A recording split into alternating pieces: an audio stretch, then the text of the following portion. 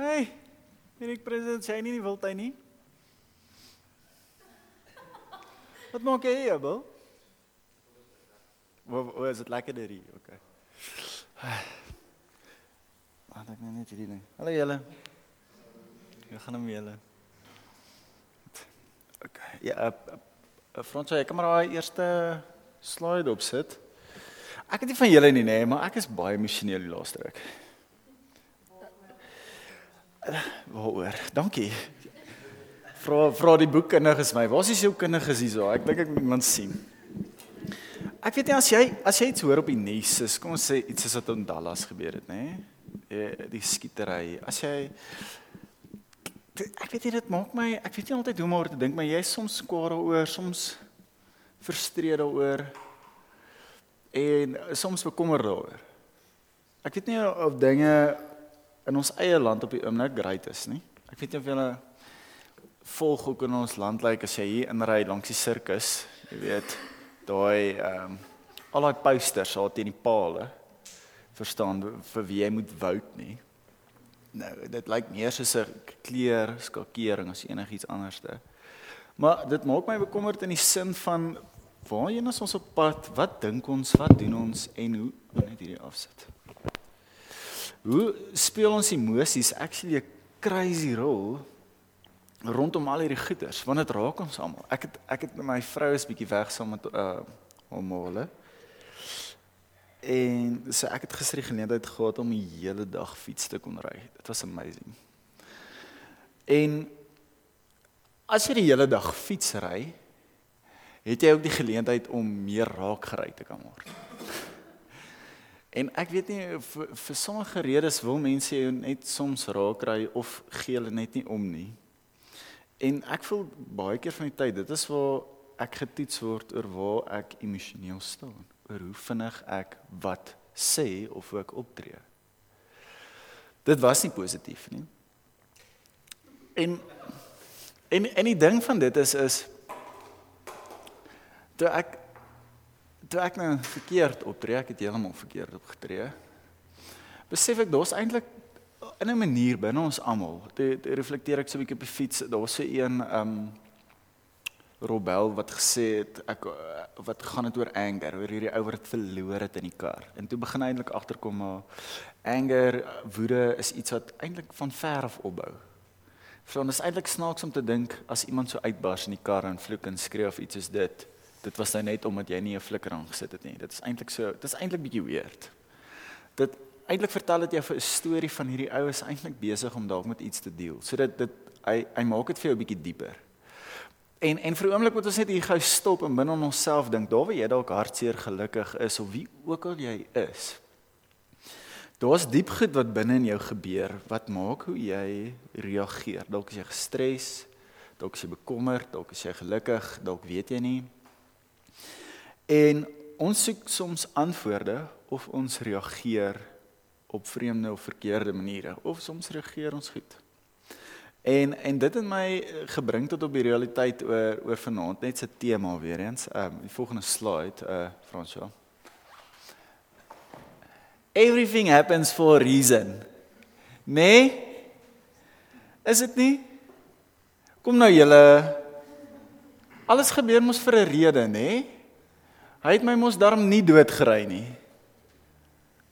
Hy weet hoe ek voel. Verstaan? Of wat? En weet jy wat's crazy oor, nee? Hoe vinnig ons hierdie eintlik deel maak van ons lewens sonder dat ons dit weet. Dat ons baie keer 'n vinnige oplossing, 'n maklike oplossing soek, maar daarom is dit nog nie so nie. Of daarom is ek nog nie heeltemal brouk nie. Of daarom het sy of hy my nog nie gelos nie. Of daarom het ek nie vergeet nie, of het ek nog gewerk, maar ek is nie gelukkig nie. En eintlik is dit maar deel van dit. Alles het 'n rede. En ons soek 'n rede vir alles, doen ons nie? En baie keer wanneer dit kom by hierdie realiteit is, en jy hierdie dingetjie lees, dan besef jy maar dit is eintlik nie waar nie. Vir sommige goeders is daar nie rede nie. Nou voordat ons by dit uitkom, kom ons sê jy kry 'n nuwe kar, of 'n nuwe werk, of 'n nuwe girl, of 'n nuwe ou, of jou huislening word goedgekeur, of jou kar is nie gesteel nie, of jy kry daai perfekte parking spot, dan was die Here goed vir jou. Maar wanneer dit kom by kanker, by diefstal, by moord, dan was die Here goed vir jou. Want alles gebeur mos vir 'n rede. Of nie? Dink diep hieroor, oor hoe maklik ons soms goeders in ons eie lewens probeer met rede reflekteer. Gou vir 'n oomblik in jou eie lewe. Kom ons sê iets het gebeur in jou lewe of in iemand se lewe en jy het so 'n verwysing gehad. Iemand het 'n kind verloor of 'n vriend verloor. Help my, wat is 'n mooi ding om te sê vir so iemand? Sy is nou 'n blommetjie in die leeuland. Sy het hom gelos. Moenie worry, daar's nog baie visse in die see. Kom julle, wat ken julle? Kom, hier's baie van hierdie goeters. Ek ken hulle almal nie. Wat het jy al gehoor in jou lewe? En dit was die vinnigste antwoord wat jy al ooit gehoor het. En dit was mooi, en dit was great, maar jy wou daai ou met 'n paai in die gesig gooi. Want dis nie wat jy wou hoor nie. Nou, dis crazy, maar ons probeer 'n quick fix op 'n manier uitwerk vir almal en vir alles. Volg julle wat ek sê op die oomblik. Volgende slide asseblief. Dan gebeur goed soos die. But then and this. Okay, volgende ene. Mense sterf. Is dit nog deel van everything happens for a reason? Volgende ene. South Africa. 1 in every 2 women will be raped in her lifetime. Hoeveel girls is hier? Alles gebeur vir 'n rede. Volgende ene. Society teaches, hier kom my lelikheid. Society teaches, don't get rape, rather than don't rape. Quick fix. Julle wees versigtig, moenie donker loop nie, anders gaan jy verkragt word, nee. Plaas om vir 'n gemeenskap te leer dat, respekteer mekaar. Volgende ene. Draai nou on. Skiep net nog ene. Dis die antwoord vir alles. 'n Quick fix. Ek weet nie of julle al besef het hoe erg is rhino poaching in ons land nie. Nee, crazy, hoeveel renosters doodgemaak word. Dis waarna toe dit gaan. Het jy al so 'n borreltjie gesien? Het jy actually al besef waarheen dit gaan? En mense glo dit genees hulle van crazy goeters. Okay, volgende ene. I'm just a fool who's willing to sit around and wait for you. Hoe lank het jy nou vir daai ou of daai meisie gewag? Daai werksgeleentheid. Jy sit maar net en bid, Here, alles gebeur vir 'n rede. Dit sal seker gebeur wanneer dit moet gebeur. Daar's nou 'n rede dat ek hier sit. Volgende slide. En dan kry ons hierdie, nê? Hierdie is amazing. Ek love hierdie. God has the most amazing plan for you. En ek het 'n Bybelversie daarvoor. Volgende slide. Okay, dit is nie die Bybelversie nie, maar gewoonlik as iemand vir jou sê die Here het 'n plan vir jou, 'n amazing plan vir jou, die eerste exit is prosperity. Hoekom? Ek het so 'n mooi Facebook prentjie gesien vandag van 'n hond en 'n man wat langs mekaar sit. Ek weet nie of julle dit gesien het nie. Facebook filter mos my jou feeds. Dis sê hulle, hoekom is 'n hond altyd gelukkig? Want hy dink net om saam met sy baas hier te sit. En sy baas dink aan 'n kar, geld, 'n huis en weet nie wat nog nie. Well, nee, actually nie sy hond nie. Dis die ironie. As hy my honde geken het, sy besef het my hond dink aan my en kos. Okay, maar hier is my Bybelversie om alles te bevestig. For I know the plans I have for you, declares the Lord. Plans to prosper you and not to harm you. Plans to give you hope and a future. Ek dink die volgende slide is blank, nee. Kom ons hou dit blank. Hoe baie het jy al daai versie gehoor? As op Bybelversie covers, ek dink as jy images gaan kyk op Google, daar's bracelets, horlosies. Daar's tot selfoon covers. Nee. Want dit is die amazingste versie om te pas by jou lewe.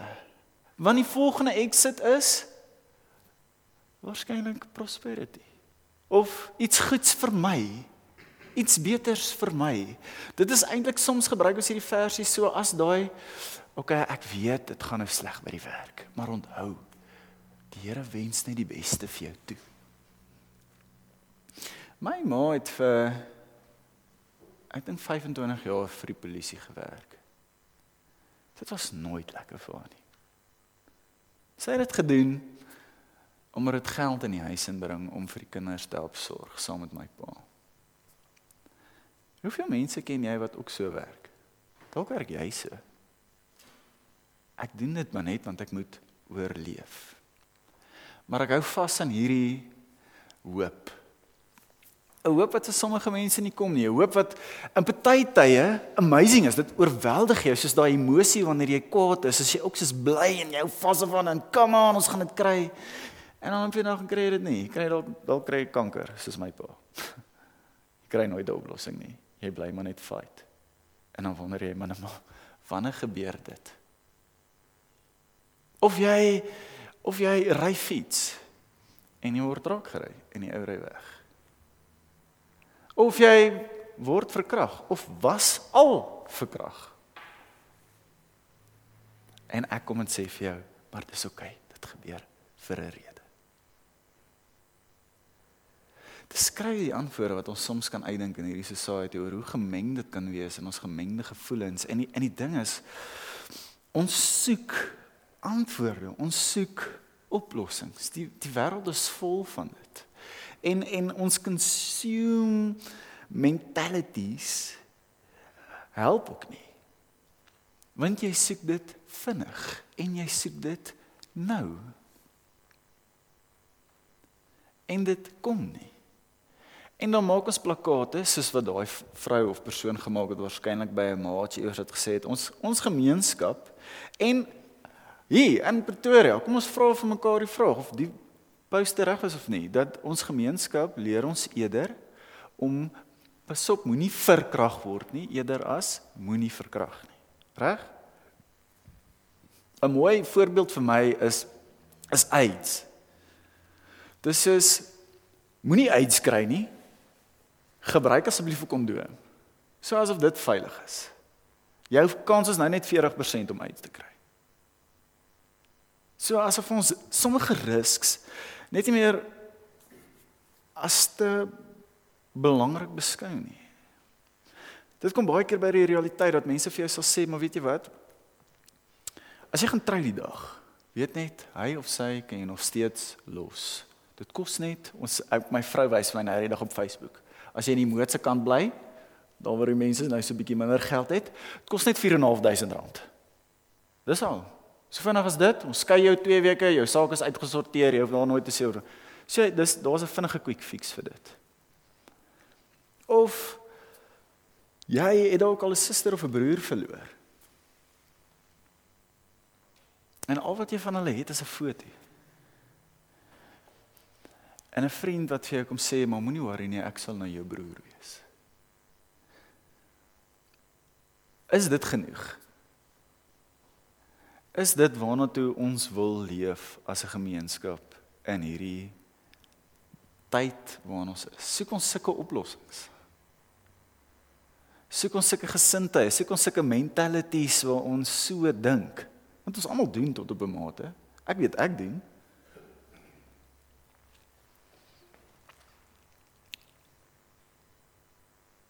Net so opskuif, my U-version try. Ek kan nou die volgende slide is daar in die Frans. Wil jy maar net gou opsit voordat ek aangaan nie? Ja. So, hierdie is vir my beter. Hierdie is vir my 'n beter sign in die lewe. Is dit nie vir jou 'n beter sign nie? Dit laat my dink aan daai brug daar by Arini. Dit is sonder deur die duik wegry. Daar het ons so baie troef as, if you hit the sign, you will hit that bridge. Punt. Soveel beter realiteite in die lewe. Dis is hoor die pel, as jy gaan rondslaap, kan jy uitskry. Punt. As jy nie getroud is nie en jy slaap dalk met 'n ander girl of 'n ou, kan hy of sy jou aankla vir verkrachting. Jy kan ook vassit in hierdie werksituasie en jy kan jou boure afwerk en jy kan net nooit groei nie, nooit nêrens kom nie. En niemand is dalk braaf genoeg om vir jou te sê om dit te los nie. Of jy kan 'n droom hê wat jy wil uitleef, en Bernard het dit so mooi gesê, ek sal nie sê wat jy gesê het nie, maar jy moet net begin. Jy moet net begin, maar jy doen nie. Want dit sal gebeur, maar jy begin nie. Kom met feit. Ja. So hierdie is vir my waar dit kom so 'n bietjie anders te neer tot op die realiteit van vandag. Volgende slide. Kom vir my neer op Romeine 12. Ons kan hom. Is die volgende een donker of nee? Okay, ja, gaan terug. Daar terug na Romeine 12. Ons gaan op met dit wat ek nou gesê het, gaan ons Romeine 12 lees. En as Grydel daar aan die musiek is of so, en beteken ons het so 'n bietjie meer tyd.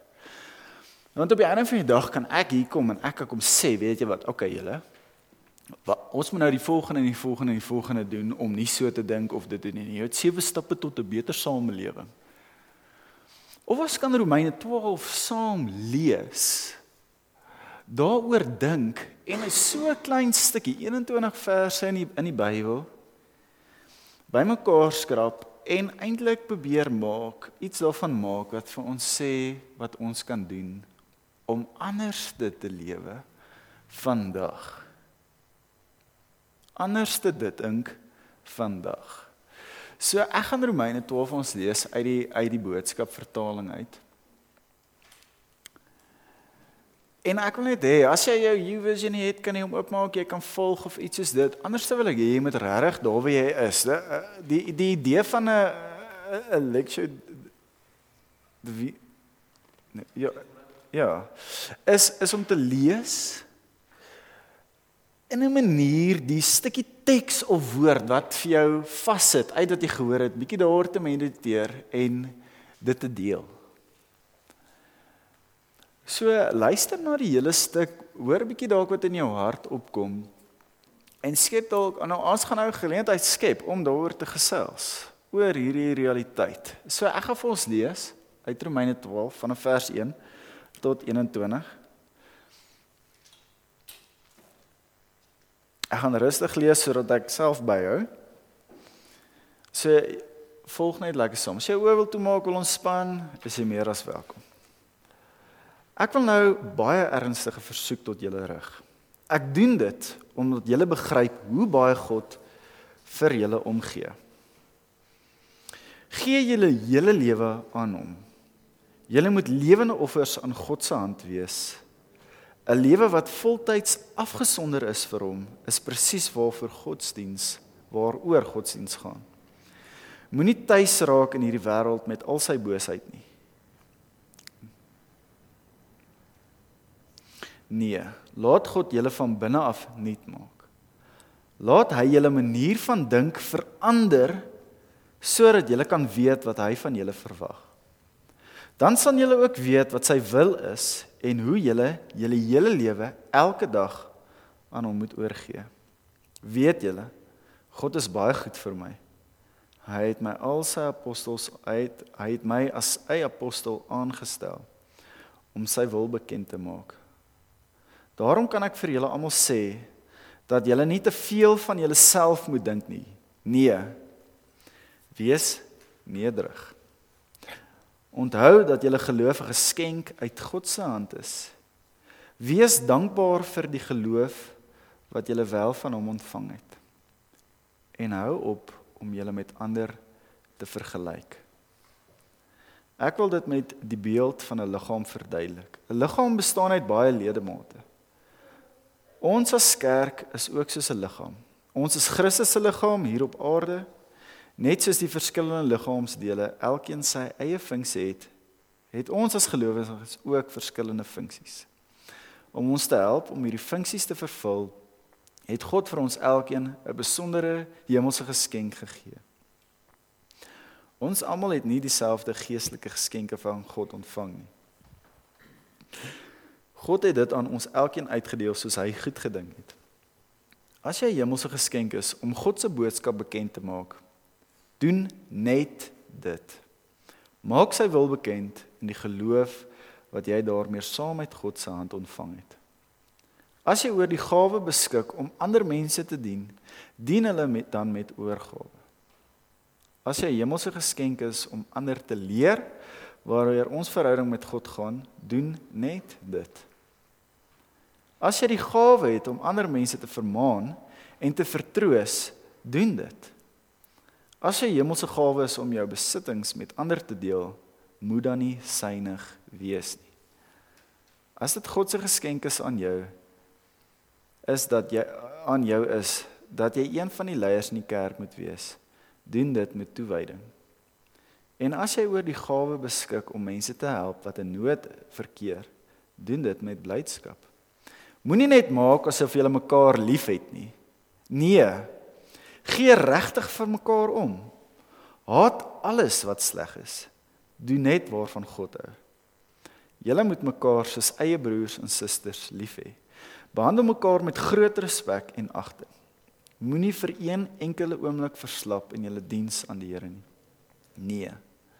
Laat die Gees julle met sy krag aan die brand steek, sodat julle voluit vir God kan leef. Dien die Here met groot oorgawe. Sien met blydskap uit na daardie dag waarop die Here alles nuut kom maak.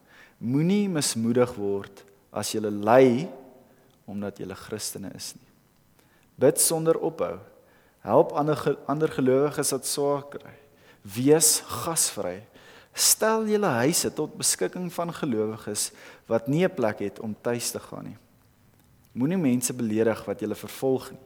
Bid eerder dat God se goedheid in hulle lewe sal uitstort. Lag en vier fees saam met elkeen wat bly is. Huil saam met elkeen wat hartseer is. Leef in harmonie met mekaar. Moenie beklei nie. Moenie beter as ander mense probeer wees nie.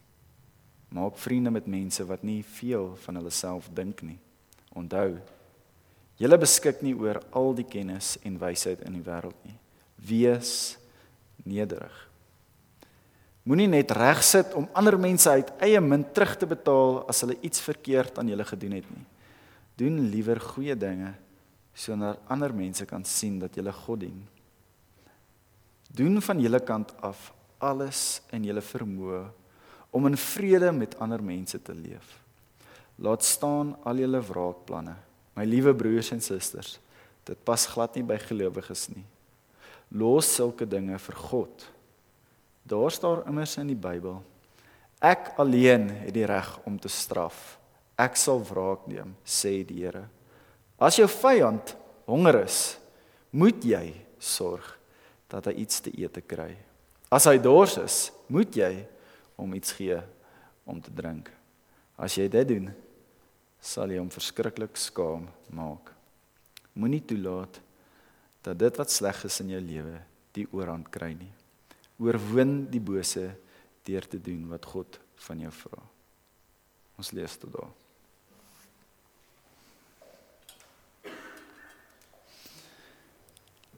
'n lang stukkie teks wat baie sê. Kom ons hoor dalk eers wat dink julle. Wat het uitgestaan? Wat het dalk vasgesteek in jou kop toe jy hierna geluister het?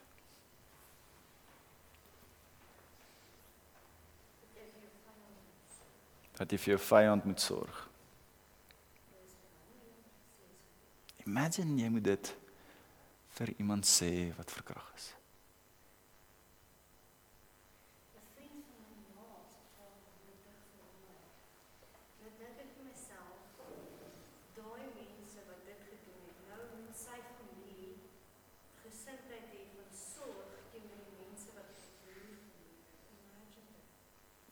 Sy sê, hulle het vriende wat vermoor is, of 'n man of en nou met die hele gesinne gesindheid hê om vir daai persoon wat haar pa of ma, pa doodgemaak het, te sorg. Wat nog julle?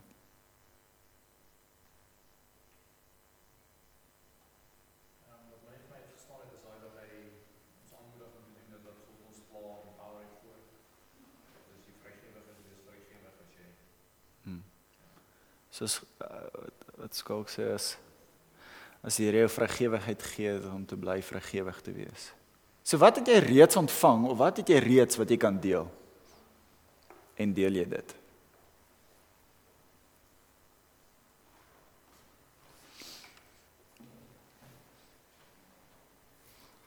Wat sê julle nog?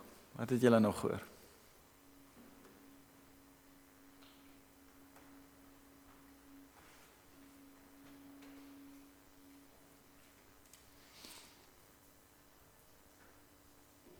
Ek sal tyd gee vir almal, moenie worry nie. Pierre? Ek dink dit vir my interessant was in die konteks van jou vorige stories van jy het 'n plan vir my lewe en jy het 'n plan vir my lewe, is vir my net wel nogal gaan omtrent alles oor wat jy moet doen. Nie dat die Here vir jou gaan doen. En dat jy dit moet doen ten spyte van die vyande, ten spyte van dit wat jou gebeur is, jy moet nog steeds teach spesifiek vir mense dat jy moet doen wat ek al die instruksie het. Maar dit gaan nie oor wat jy kan kry nie, maar wat jy kan gee. En of dit nou gebeur het vir 'n rede of nie, is nie deel van die vraag.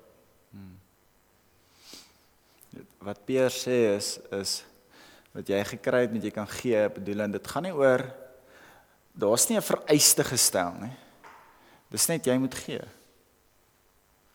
Jy moet doen.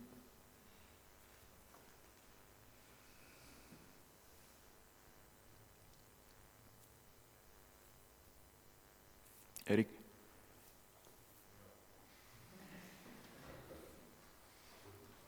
Ek ken julle name, nee.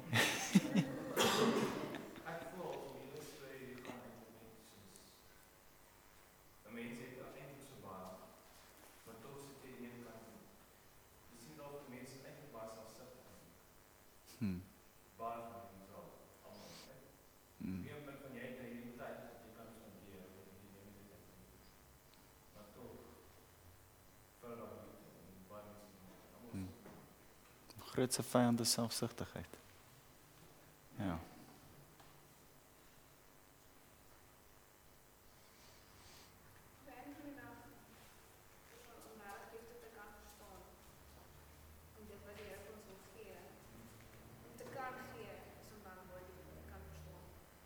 Om te kan gee. Ja. Ja.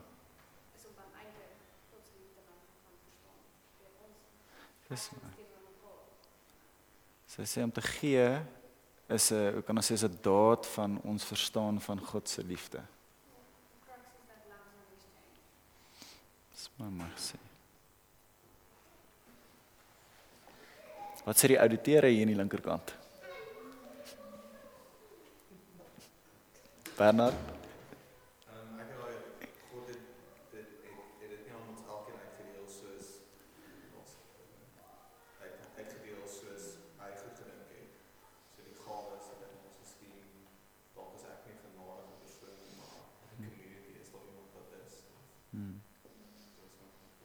Dis wat ek van wat jy sê, dat as ek dit reg verstaan, is die Here het dit goed gedink dat ons kan deel.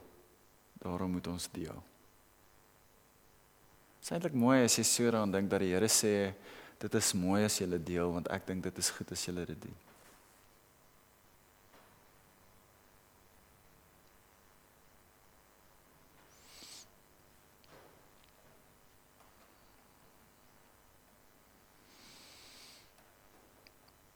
Toe. Ek dink as jy jonk en geloof is, as dit sê dat Jesus freaks story was.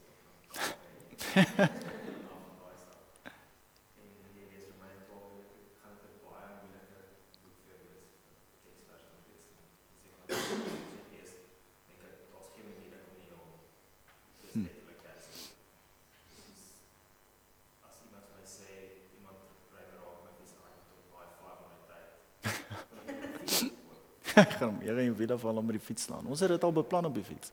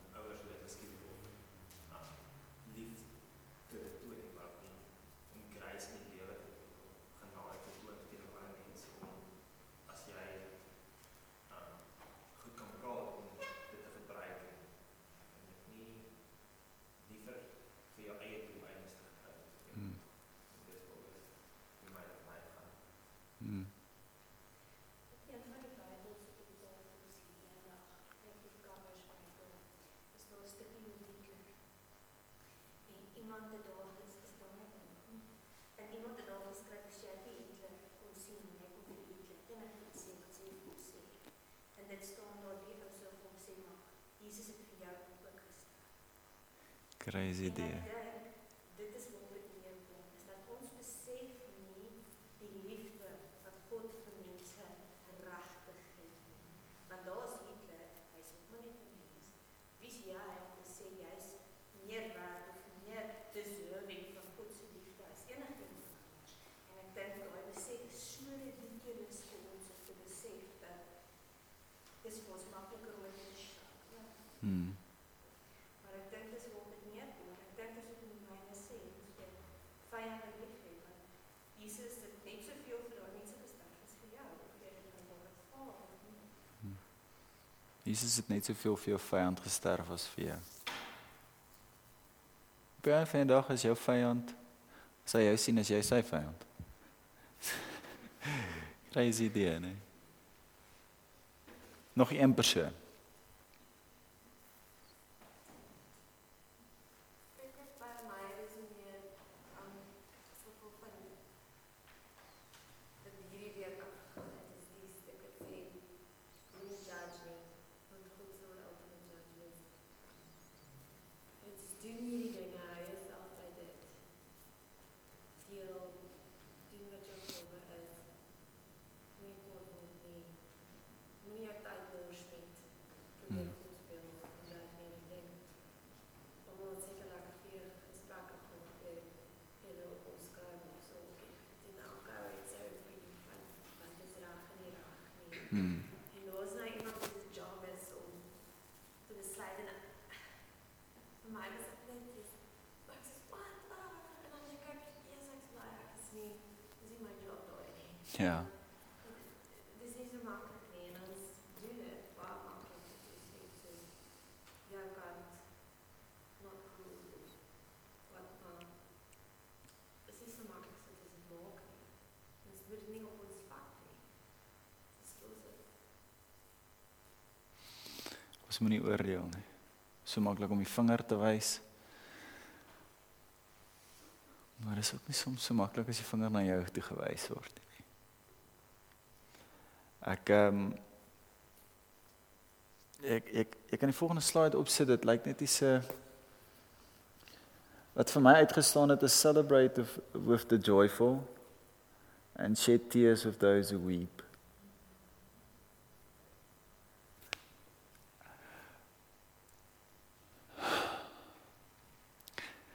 Ek dink dit is maklik om partytjie te hou. En dit is moeilik om te huil as jy nie die een is wat hartseer is nie.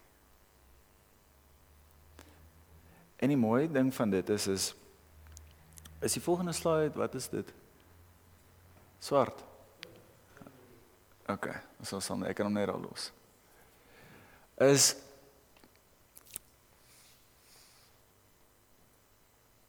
Ek weet nooit wat om vir iemand te sê as hulle dood ervaar het of pyn aan hulle eie lyf ervaar het nie, ek weet nie. Eerlikwaar, want baie keer van die tyd kan ek nie vir iemand sê, weet jy wat, maar ja, maar nie waar dit met my ook al gebeur, ek weet presies wat hierdie gaan nie. Daar is net sommige mense wat jy daarmee kan identifiseer en hulle het op 'n manier 'n spesiale bond, sou ek sê. En die enigste manier hoe ek kan verstaan uit my eie lewe uit, wat hierdie ook vir my beteken, is dat wanneer iemand pyn ervaar het, seer ervaar het, maak ek vrede met die realiteit, ek het nie 'n antwoord nie. En ek kan ook nie 'n antwoord gee nie. En my mentors het dit van geleer en ek het dit ook gesê, is jy kan nie 'n vrou wat 'n kind verloor het sê, dis oké Tannie, jou hart sal genees en jy sal oor die dood van jou kind kom. Maar wat jy vir haar kan sê is Tannie, ons sal 'n manier vind om met die pyn te leef. Wanneer ons in ons situasies is in die lewe, is dit die vraag wat ons onsself moet vra. Hoe lewe ek wanneer ek die poster sien wat ek verby ry? Want daai gaan oor keuses. Hoe lewe jy in 'n samelewing waar geweld crazy is? Nou die dag iemand doodgeskiet in Brooklyn Mall, verstaan? As ek het laasweek, ek sê vir Peer, toe ons meet, ek sê vir hom, dit is vir my crazy week, want al wat die nuus op die oomblik sê is N14 is toe, geskietery tussen polisie en hierdie highway is toe, skietery en hier word dit beroof, en ek sê vir hom, dit is vir my asof almal trigger happy is, in Gauteng die laaste ruk. En is dit nou die politieke druk? Is dit propaganda? Is dit mense wat net gatvol is? Hoekom doen hulle dit? Plaas om te sê, maar hoe help ek die samelewing? Deur wie ek is, om anders te wees. Kan ek my vyand lief hê? Kan ek met iemand praat oor om gasvry te wees?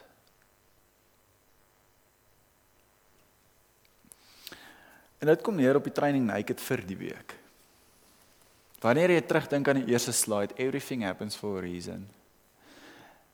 Nou moet sê vir jy, daar was nie eintlik 'n rede vir baie goed nie. Dit gebeur. En hoekom dit gebeur, is die enigste sinvolle realiteit is daar moet nog 'n slide wees met 'n wit geskryf. Hierdie help my. God's will is not an event that happens to us. It's how we respond to what happens. God's will for us is to walk with Him through the cancer, through the abuse, through the death, through the illness. God's will is for us to draw close to Him in the midst of pain. God's will is for us to use our painful life events to carry His message of hope, grace, forgiveness and mercy. Wanneer jy daai teks hoor van my planne vir jou is om te prosper, is om great te lewe, dan moet mense herinner Jeremia daar vir 'n hele volk geskryf het wat deur baie pyn en lyding gegaan het. Kwaad was vir God, nie verstaan het wat God vir hom gesê het nie. En hy het nie vir hulle 'n quick fix gegee uit hierdie versie uit nie. Hy het gesê, as julle as 'n volk die keuse maak nou om mekaar lief te hê, mekaar te dien, kan dit goed gaan weer met julle. Dat wanneer jy hierdie stukkie lees, dan besef jy, dit gaan nie oor wat God toelaat om met jou te gebeur nie. Maar wat God ons leer, hoe om deur dit te leef, wat met ons gebeur. En hoekom goed met ons om goed is met ons gebeur, weet ek nie. Dat het gebeur, dit dien. Ek het lank terug in my lewe vrede gemaak en dit was amazing met die realiteit dat ek eintlik maar vir niks 'n antwoord het nie. Maar 'n geleentheid het. Dat ek ophou probeer kwaad wees vir God oor dinge wat met my gebeur, wat my seer maak, deur eerder om vir die Here te sê, help my om te genees. Dat ek eerder vir iemand probeer verduidelik, dat die Here nooit vir jou sal sê, daai of die persoon is jou trouvrou of jou trouman nie. En dan oor 'n rukkie dan trou hulle met iemand anders en dan is jy kwaad vir die Here nie.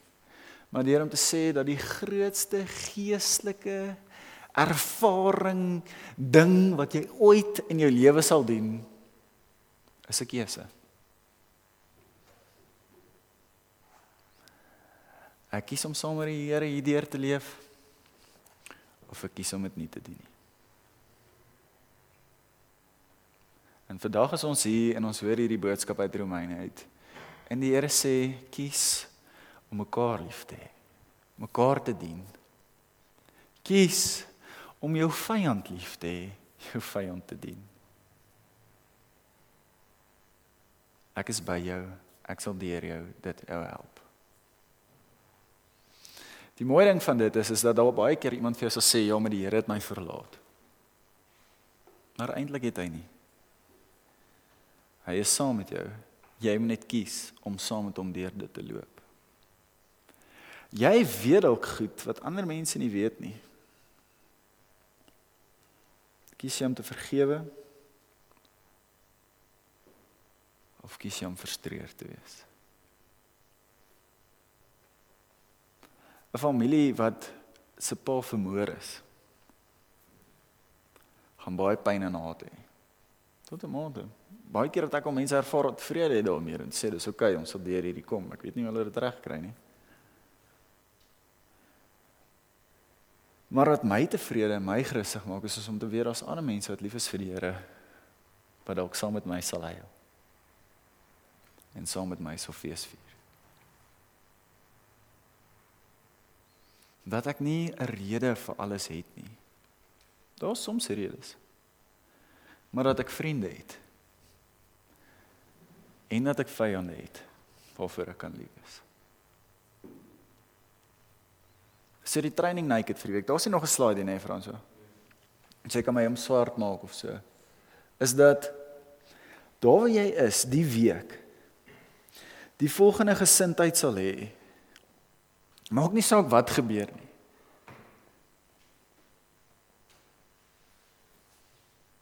Ek wil kyk hoe kan ek leef saam met die Here in dit.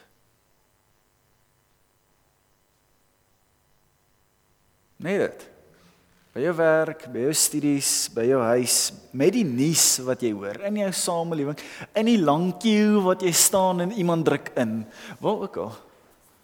Ek wil kies om met die Here saam met in dit te leef. Want iets wat my weer nederig gemaak het, rondom taxi-bestuurders, is so 'n mooi storie van hierdie een ouetjie, dit was op Facebook, dit 'n vrou gesê, "Ouene, ek wil hierdie man celebrate, wat ek wil hierdie taxi-bestuurder celebrate." Die ou het in sy kar ingeklim, en sy taxifare was R12 en hy het net R10 gehad. Hy het vir die ou gesê, "Weet jy wat, ek het net R10, ek moet toe daar kom, ek is R2 short, sal jy my help? Sal dit oké wees?" En die ou sê vir hom, "Dit sal oké wees. Waartoe gaan jy?" "Ek gaan vir my heel eerste job interview, nadat ek geswat het." Taxi-bestuurder sê toe vir hom, toe hom aflaai, "Weet jy wat, hier is vir jou R10. Jy gaan geld kort om terug te kom, en jy gaan kort wees. Hier is vir jou R10. Ons het almal goed in ons. Selfs jou vyand. As jy hom lief het, sal hy skaam kry. As jou vyand jou lief gaan hê, gaan jy skaam kry. Kom ons bid saam. Here Jesus, dankie dat jy genadig is teenoor elkeen van ons, dat jy ons leer om lief te hê. Dat jy ons leer om ander te dien, selfs ons vyand, ons vriende. Ek kom bid, Here, dat as ons hierdie stukkie van Romeine 12 lees, Here, dat ons dit sal onthou in die week, dat dit in ons sal werk, dat ons daarmee sal stoei, sodat ons sal weet, dat ons U dien bo onsself, dat ons U dien bo ons situasies. En as ons 'n fout maak, Here, dat ons weer sal probeer.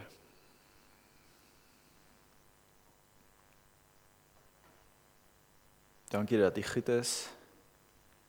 Dankie vir wat U vir ons gedoen het. Ons bid dit in Jesus naam. Amen. Great julle, daar's nog koffie. Kuier lekker.